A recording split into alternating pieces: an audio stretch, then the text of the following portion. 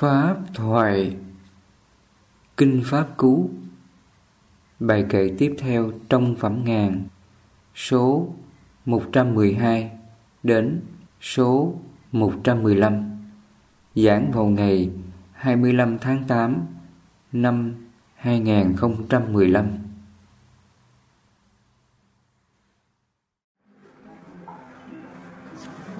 Hồi nãy chúng ta học đến cái bài kệ số 111.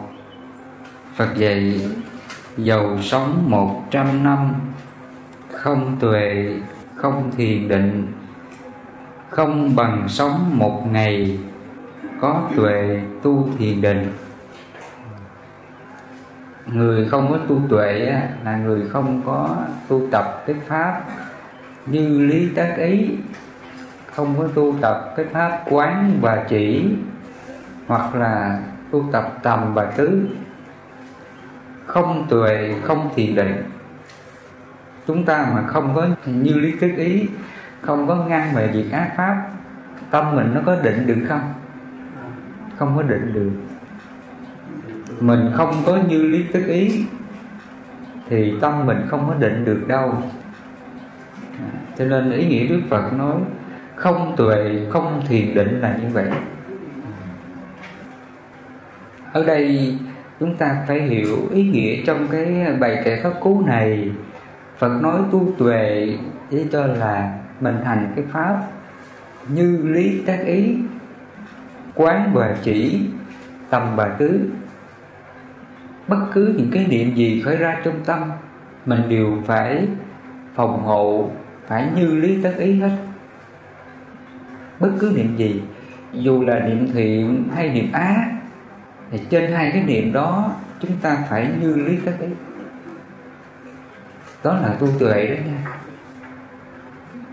Cho nên trong cái đoạn kinh này Phật nói không tuệ, không thiền định, không bằng sống một ngày, có tuệ tu thiền định. Chỉ cho chúng ta sống trong một ngày, lúc nào cũng hộ trì các căn chánh niệm tỉnh giác như lý tác ý, quán và chỉ, tầm và tứ, thì người đó tu tuệ. Nhờ mình có như lý tác ý, quán và chỉ, tầm và tứ, những cái niệm gì khởi đến mình hiểu biết, và khi hiểu biết rồi mình hướng đến mình xả liền, mình tịnh chỉ nó liền. Nhờ sống như vậy cho nên tâm chúng ta luôn được định. Định là tâm bất động, tâm không có phiền não với ai nữa. Người ta khen mà không mừng, chê không buồn, không có giận hờn với ai hết. Nó không còn trạo cử, ai làm gì làm mặc. Tâm mình nó như đất nha. Không biết trong chúng này có ai được như vậy chưa? Tâm mình nó vô sự lắm, nó hiền khô mà. Tâm mình lúc này nó giống như cục đất như vậy. Khi mình diệt trừ 5 triền cái rồi nó như thế, cái trạo cử nó biến mất rồi thì ai làm gì làm mặc. Mà cái tâm nó lúc nào cũng khoan dung, bao dung và tha thứ. Tâm mình đến đây nó đặc biệt. Nhờ mình an trú trong cái tâm định đó, cho nên tâm lúc nào cũng an lạc. Vì vậy Đức Phật nói tầm, tứ, hỷ lạc và nhất tâm đó. Nhờ mình có tuệ cho nên mình xả hết. Khi mình xả thì tâm mình nó bất động. Mà khi nó bất động thì ngay đó là hỷ lạc. Hỷ lạc và nhất tâm.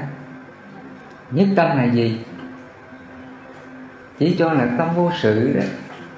Tâm không còn hữu sự nha. Khen mà không mừng, chê không buồn, không có giận hờn với ai hết. Ai làm gì làm mặc. Cái tâm đó là giải thoát. Cho nên Phật nói không bằng sống một ngày, có tuệ tu thiền định. Sở dĩ chúng ta tâm mình bị dao động là do đâu? Do mình không có tu tuệ, phải không? Do mình không có Như lý tác ý. Cái gì đến thì mình cũng chấp nó, chấp đủ thứ hết. Chấp người này ác với tôi, chấp người này không có đạo đức với tôi. Hạnh phúc cũng chấp, đau khổ cũng chấp, nghèo cũng chấp, giàu cũng chấp, xấu cũng chấp, đẹp cũng chấp, ăn không ngon cũng chấp, ngủ không yên cũng chấp. Nói chung là tất cả cái gì nó cũng chấp hết. Vì nó chấp như vậy mà nó khổ. Do nó không có tu tuệ đó, nó chấp hết. Còn nếu mình có tu tuệ, nhờ có cái gương trí này, cho nên nó ngăn, nó diệt sạch hết. Và khi trong tâm mình nó đã diệt sạch hết những cái chấp, thì ngay đó là định liền. Tâm đó là bất động, gọi là bất động tâm định. Tâm đó là không còn phiền não, tham sân si mạng nghi. Trong bát chánh đạo, Phật gọi rằng đó là chánh định. Nó định ngày này qua ngày khác, giờ này qua giờ khác, không có không gian thời gian. Đi đứng nằm ngồi lúc nào cũng định nha, không ai làm mình phiền não được. Cái tâm đó gọi là bất động tâm định. Nên thầy nhắc lại, tu tuệ chỉ cho là mình sống với chánh niệm tỉnh giác, như lý tác ý, quán và chỉ, tầm và tứ. Đó là tu tuệ. Chúng ta học tiếp bài kệ số 112. Đức Phật dạy: dầu sống 100 năm, lười nhác không cố gắng, chẳng bằng sống một ngày, hăng hái tận sức mình. Ở đây Phật dạy chúng ta dầu sống 100 năm, lười nhác không cố gắng là sao? Mình không có chánh tinh tấn. Cái người mà lười biếng nhác đây là gì? Là không có chánh tinh tấn đó. Ở đời cũng có những người siêng năng chứ, mà siêng năng trong tham sân si ấy, cái đó gọi là gì? Cái đó gọi là tà tinh tấn. Ở đây chúng ta phải hiểu cái từ lười nhác không cố gắng, là mình hiểu ngay là người này không có chánh tinh tấn. Có những người thì siêng năng là sốt sắng cái chuyện gì của người ta lúc nào cũng biết hết. Người này xấu, người nào tốt biết hết. Mình thì sao? Mình không biết cái gì hết. Mình phiền não, mình không biết mình phiền não. Chuyện gì của người ta lúc nào cũng biết hết. Ai mình cũng biết rõ đó, siêng năng đó. Còn cái chuyện mình thì không biết cái gì hết. Ý trong cái đoạn kinh này Phật dạy chúng ta là như vậy. Những người mà lười nhác không cố gắng á, là những người không có sống phòng hộ, không có chánh tinh tấn, hộ trì các căn siêng năng, như lý tác ý, ngăn ác diệt ác. Đó là lười nhác không cố gắng. Trước đây mọi nhân quả xấu nó đến thì chúng ta như thế nào?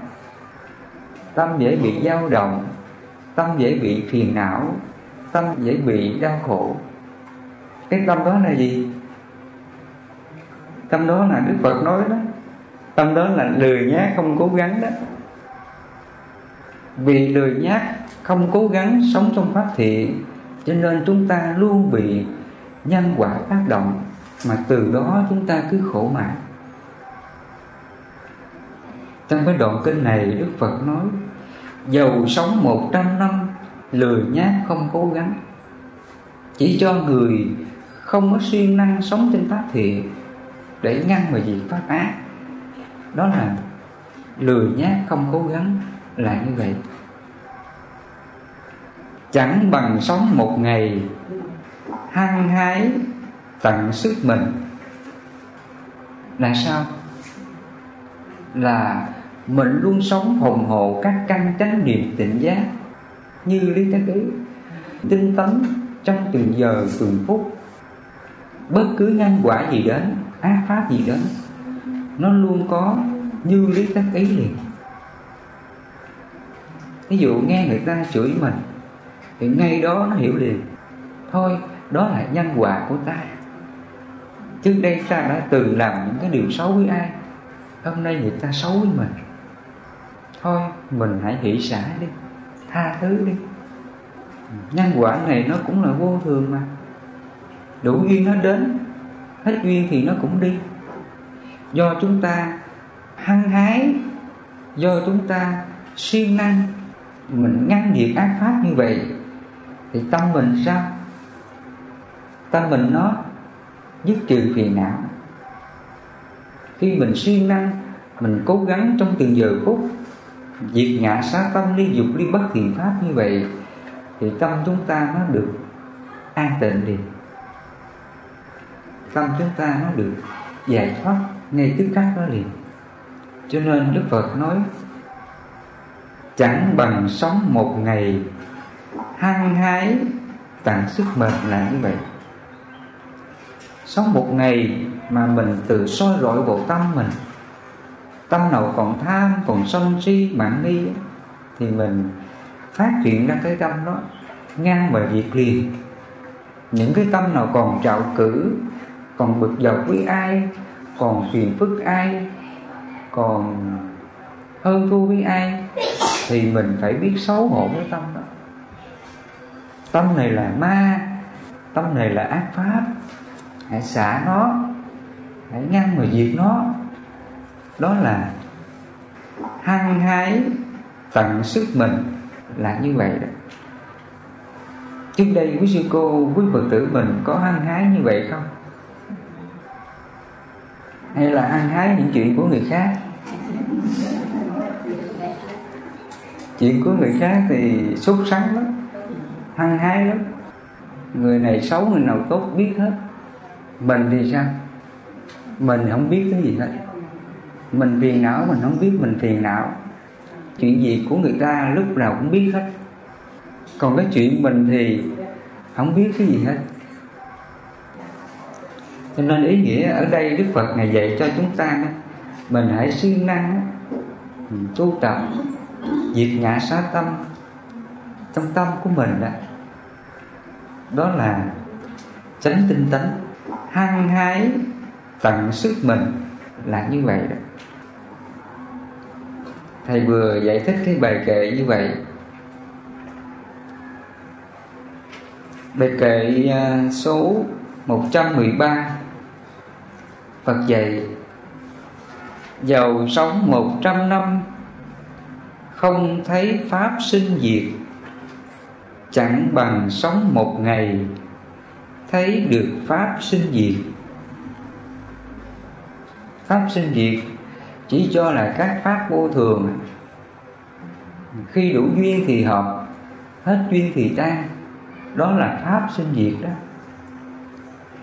Ví dụ khi chúng ta còn nhỏ, chúng ta đầy đủ dung sắc, đầy đủ sức khỏe, đầy đủ trí tuệ, nhưng khi về già, dung sắc còn không? Không còn. Sức khỏe còn không? Không còn. Rồi ý thức của mình á, trước đây thì nó rất là năng động, phải không? Bây giờ nó còn không? Nó cũng yếu dần. Trước đây mắt chúng ta thì sao? Rất là sáng. Bây giờ nó mờ. Đó là các pháp sinh diệt đó. Rồi cái thân này đến lúc nó cũng sẽ hoại diệt thôi. Bây giờ nó mạnh dỗi như vậy, mai mốt rồi nó cũng sẽ tan. Đó là sự thật hiển nhiên, không ai tránh khỏi được. Đó là các pháp sinh diệt đó. Và cũng vậy, đối với các pháp thuộc về tâm thức của chúng ta, thuộc về những cái niệm trong tâm chúng ta, nó cũng là pháp vô thường sinh diệt đó. Và những hoàn cảnh nhân quả của chúng ta cũng vậy. Những cái hoàn cảnh nhân quả khổ của chúng ta đó, nó cũng là pháp vô thường, sinh diệt đó. Hôm nay người thân mình họ xấu, họ ác, họ sống không có đạo đức, đó là nhân quả của mình thôi. Khi mình gặp đứa con mình như vậy, khi mình gặp người chồng như vậy, người vợ như vậy, người thân mình như vậy, thì nhân quả này nó có thường không? Quý Phật tử, nó cũng vô thường mà. Vì mình biết rằng nhân quả này cũng vô thường. Khi đủ duyên thì hợp, hết duyên thì tan. Mình đừng có chấp nó. Mình phải biết hoan hỷ, biết hỷ xả tha thứ cái hoàn cảnh nhân quả này. Mà khi mình xả, mình đừng có chấp nó còn khổ không? Hết khổ. Đó là các pháp sinh diệt đó. Còn ở đây Phật dạy mình hiểu rằng hiện nay á, mình đang trả cái nợ nhân quả này. Nhân quả đứa con mình nó ngỗ nghịch, nó pháp phách, thì nó cũng vô thường thôi. Bây giờ đủ duyên thì khi mình gặp đứa con như vậy, mình phải hoan hỷ, vui vẻ chứ cái điều xấu nhân quả này đừng có phiền trách con mình. Khi mình hiểu được cái pháp vô thường sinh diệt như vậy, thì những cái phiền não, đau khổ trước đây chúng ta chấp vào tâm mình thì nó không còn. Bản chất các pháp vô thường, sinh và diệt, hợp và tan thôi. Khi chúng ta hiểu được bài kinh này, dầu sống 100 năm không thấy pháp sinh diệt, chẳng bằng sống một ngày thấy được pháp sinh diệt là như vậy. Ngày xưa ai mà tu tập triển khai cái pháp này thông suốt thì Đức Phật nói rằng là lần lượt người này sẽ chứng được 4 thánh quả luôn, rất là nhanh chóng. Thứ nhất là chứng được quả Dự Lưu, thứ hai là chứng được quả Nhất Lai, thứ ba là Bách Lai, thứ tư là A La Hán quả. Hàng ngày chúng ta triển khai về các pháp sinh diệt vô thường này, thì những cái chấp ngã về các pháp hữu vi á, về mọi cái nhân quả của chúng ta, nó không còn dính mắc vào tâm chúng ta. Tâm chúng ta lúc nào cũng an lạc và thoát. Trước đây mình không có hiểu cái pháp vô thường này, cho nên mình cái gì đến mình cũng chấp.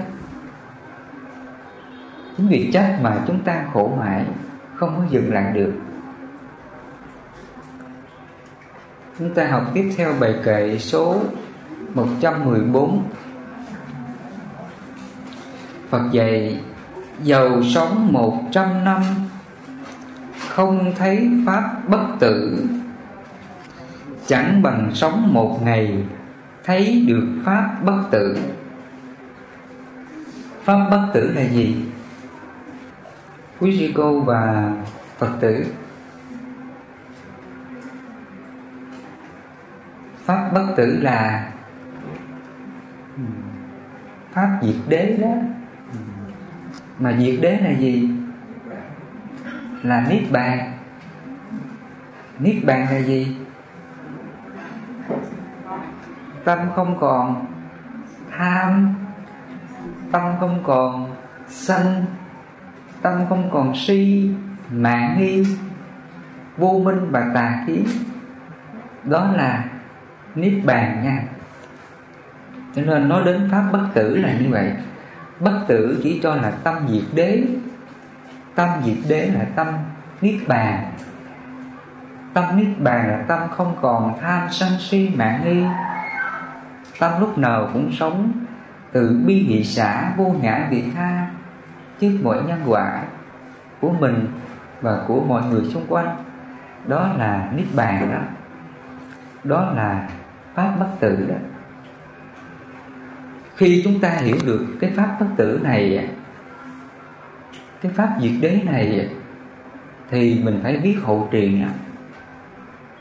Hàng ngày chúng ta biết rằng nếu mình không tham á, thì tâm đó là niết bàn. Ví dụ nó vừa khởi cái tâm tham gì đó, thì mình biết rằng tham này là sinh tử, tham này là khổ đó, tham này còn là phiền não đó. Thôi đừng có tham nha. Mình như lý tác ý liền, tác ý mình xả cái tâm tham đó, thì ngay đó là bất tử liền. Hoặc là cái tâm mình nó vừa khởi cái phiền não đi, đau khổ về gia cảnh, về con, về gia đình, thì mình biết rằng cái tâm này là sinh tử, cái tâm này là mất niết bàn rồi. Nó vừa khởi cái niệm phiền não đó, lo âu với chuyện gì gia đình đó, thì nó nói rằng cái tâm này dao động, cái tâm này không thể bất tử được. Thôi hãy tha thứ đi. Các pháp là vô thường mà, đâu có gì mà thường đâu. Các pháp tự duyên sinh, các pháp tự duyên diệt. Cho nên đến đây á, Phật dạy mình là dẫn tâm, hướng tâm về các pháp sinh diệt vô thường. Không có gì là ta, là của ta, là tự ngã của ta. Do mình dẫn tâm về sự thật đó, cho nên mình an trú vào bất tử liền. Cho nên ai mà thấy được cái pháp bất tử này rồi á, thì người ta chỉ sống ở hiện tại. Hiện tại là gì? Là chánh niệm tỉnh giác đó. Trên chánh niệm tỉnh giác này, tâm này nó còn tham hay không tham, còn sân hay không sân, còn suy hay không suy, còn kiêu mạn hay không kiêu mạn, còn nghi ngờ hay không nghi ngờ. Nó biết ra cái tâm đó. Và khi nó biết tâm này còn sân á, là nó ngăn, nó diệt liền. Nó tu tập cái pháp từ bi hỷ xả, vô ngã vị tha, hãy tha thứ, thì ngay đó tâm sân sẽ dừng lại. Mà khi tâm sân dừng lại, thì tâm đó là bất tử, tâm đó là niết bàn đó. Cho nên trong bài kệ này, Đức Phật nói: dầu sống 100 năm không thấy pháp bất tử, chẳng bằng sống một ngày thấy được pháp bất tử. Là như vậy. Cái người mà hiểu được pháp bất tử là người ta biết rằng là mình mà không còn phiền não, tham sân si mạng nghi, tâm đó là bất tử. Và khi biết như vậy thì nó xả liền, nó không có chấp ngã với những gì xung quanh ta nữa. Ví dụ trước đây mình hay dính mắc cái chuyện người này người kia, còn bây giờ nó hiểu pháp bất tử rằng là nếu mình dính mắc cái đó, tâm mình là còn dao động, tâm mình là còn phóng dật. Khi nó biết rằng là nếu mình phóng dật, mình dao động trước mọi nhân quả của người khác, tâm đó là mất niết bàn, tâm đó còn sinh tử. Và khi nó biết rằng thôi mình đừng có phóng dật, đừng có dính mắc chuyện người khác, hãy nhìn lỗi mình chớ nhìn lỗi người, hãy vô sự hết đi, đừng có chấp giữ cái đó, thì ngay đó là bất tử. Cho nên cái người mà chứng được pháp bất tử này thì những cái vô minh tà kiến dính mắc chấp ngã của họ thì ngay đó là độ diệt sạch hết. Ngày xưa ai chứng được cái pháp bất tử này thì tu nhanh giải thoát lắm. Họ sống lúc nào cũng kham nhẫn, chỉ có một lòng là luôn nhìn lỗi mình để xóa hết những cái phiền não tham sân si mạng nghi, thì ngay đó là bất tử. Người này không còn bao đồng đâu nha, người này không còn dính mắc chuyện gì đâu. Tâm của người này là như cục đất luôn. Ai mà chứng được pháp bất tử này là người đó chứng đạo đó. Cho nên Đức Phật nói Có người thì thân cận ta một khắc, gặp ta trong chốc lát, mà giác ngộ được pháp bất tử này giống như là lưỡi với vị canh. Khi người ta hiểu được pháp diệt đế niết bàn này thì ngay đó người ta xả hết mọi cái chằng cấu, mọi cái phiền não tham sân si mạng nghi, thì ngay đó là giải thoát liền. Cho nên sở dĩ ngày xưa người ta gặp Phật giác ngộ được chân lý bất tử này, người ta chứng đạo nhanh tức thời. Sáng người ta nghe, chiều là người ta chứng đạo. Thầy nói nãy giờ không biết có ai chứng không?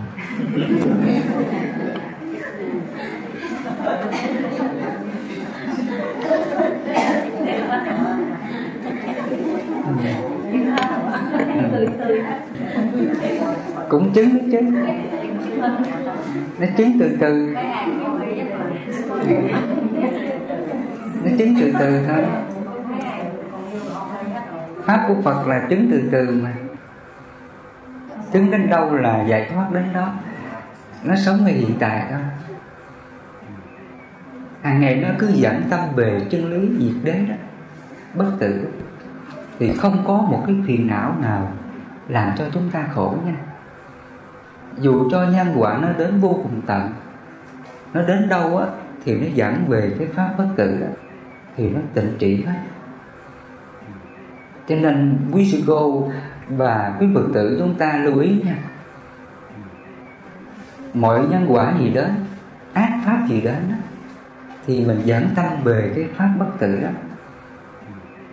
Mình nói rằng là thôi các pháp là vô thường, khi đủ duyên thì hợp, hết duyên thì tan, hỷ xả đi, vô ngã đi. Khi mình dẫn tâm, mình như lý tất ý như vậy, thì ngay đó là bất động liền. Cho nên sở dĩ tâm thầy nó không còn phiền não là như vậy. Cái gì đến nó cứ dẫn tâm về sự thật đó, cho nên nó không có còn khổ. Cho nên quý sư cô và quý Phật tử, khi chúng ta hiểu được, chứng được cái pháp bất tử này, thì từ nay không còn ai làm mình khổ đâu. Tâm mình lúc nào cũng bất tử, lúc nào cũng niết bàn nha. Ngày xưa Đức Phật nói cái pháp này là gì? Nó là pháp thiết thực hiện tại, không có thời gian đến để mà thấy, có quả tức thời, chỉ người trí tự mình giác hiểu. Mà khi nó hiểu cái pháp này rồi, nó không còn có khái niệm rằng là mình ở nơi đây là khó tu lắm, mình đi tìm một nơi nào yên tĩnh hơn, vắng vẻ hơn, nơi đó mình tu rất mau chứng đạo. Ở đây chứng đạo không được đâu, toàn là người ác không à, toàn là ác pháp không, tu không được đâu. Khi mình chứng được pháp bất tử đó, nó còn có khái niệm này không? Còn không? Mất tiêu luôn hết. Khi mình chứng được cái pháp thiết thực hiện tại này, pháp bất tử này, cái khái niệm về cái không gian và thời gian tu tập biến mất hết. Niết bàn nó đâu có không gian thời gian đâu. Dù mình sống trong cảnh động, tâm mình nó có trí tuệ, nó hỷ xả, thì ngay đó là bất tử. Không ai làm mình khổ hết, sống nơi đâu cũng an lạc. Cho nên ngày xưa Đức Phật nói cái tâm của ta nó giống như là hoa sen á. Hoa sen sống giữa bùn, mà hoa sen lúc nào cũng tinh khiết, không ô nhiễm bùn. Cũng vậy, tâm ta sống giữa đời, nhưng đời không làm ô nhiễm ta. Tâm ta lúc nào cũng bất động. Cho nên chúng ta thấy vào thời Đức Phật á, có lúc Ngài du hành đến cái nơi mà người dân người ta thất mùa, đói khát, không đủ lương thực ăn. Rồi Đức Phật và các vị thánh tăng á, đi khất thực, không có ai xuất bát hết. Đức Phật và các vị thánh tăng là đói hết. vị nào vị nấy là ốm hết. Tại vì người dân không đủ lương thực mà ăn, đâu có ai mà cho đâu. Thì cũng may là lúc đó có một vị đại thí chủ, người ta cúng dường cám ngựa đó, rồi Phật tử người ta nấu, người ta rang để cho Đức Phật và các vị thánh tăng là dùng đỡ. Và trong cái hoàn cảnh khó khăn như vậy thì Đức Phật Ngài có khởi niệm rằng là thôi, làng này người ta đói lắm, mình hãy đi đi. Ngài có khởi cái niệm đó không? Không. Tại vì tâm của Ngài bất tử rồi, nó đâu còn phiền não, nó đâu còn bị mọi cái ác pháp nhân quả nào tác động vào tâm Ngài nữa. Tự nó bất động luôn à. Cho nên Đức Phật nói, dù sống 100 năm không thấy pháp bất tử, chẳng bằng sống một ngày thấy được pháp bất tử là như vậy. Ai mà thấy được pháp bất tử này rồi thì nó bất động hết, không còn phiền hà với ai, không còn phiền lòng với ai nữa. Dù trong cảnh động mà tâm mình nó vẫn bất động nha. Người chứng được pháp bất tử là như vậy đó. Và cái bài kệ cuối cùng trong cái phẩm ngàn là số 115, Phật dạy: dầu sống 100 năm không thấy pháp tối thượng, chẳng bằng sống một ngày thấy được pháp tối thượng. Pháp tối thượng là gì? Pháp tối thượng này chúng ta phải hiểu nó gồm có là gì? Mình hiểu được khổ, nguyên nhân của khổ, diệt khổ và con đường đưa đến diệt khổ, chỉ cho là bát chánh đạo. Và trên bát chánh đạo đó mình giác ngộ ra các pháp hành trợ đạo nữa, gồm có ngũ căn ngũ lực, tứ chánh cần, tứ vô lượng tâm, tứ niệm xứ, tứ như ý túc, bảy bồ đề phần. Hoặc là mình giác ngộ được các pháp sinh diệt vô thường, không có gì là ta, là của ta, là tự ngã của ta. Khi mà chúng ta thấu suốt các pháp hành này một cách rõ ràng thì mình chứng được pháp tối thượng.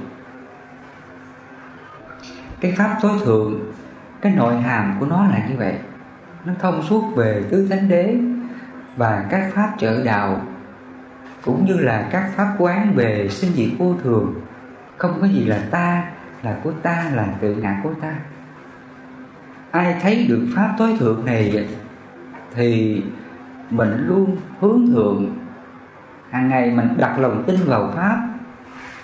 Bất cứ nhân quả gì đến là chúng ta mình tư duy để mình quán, mình xả hết những cái chướng ngại, những cái nhân quả xấu đến với chúng ta.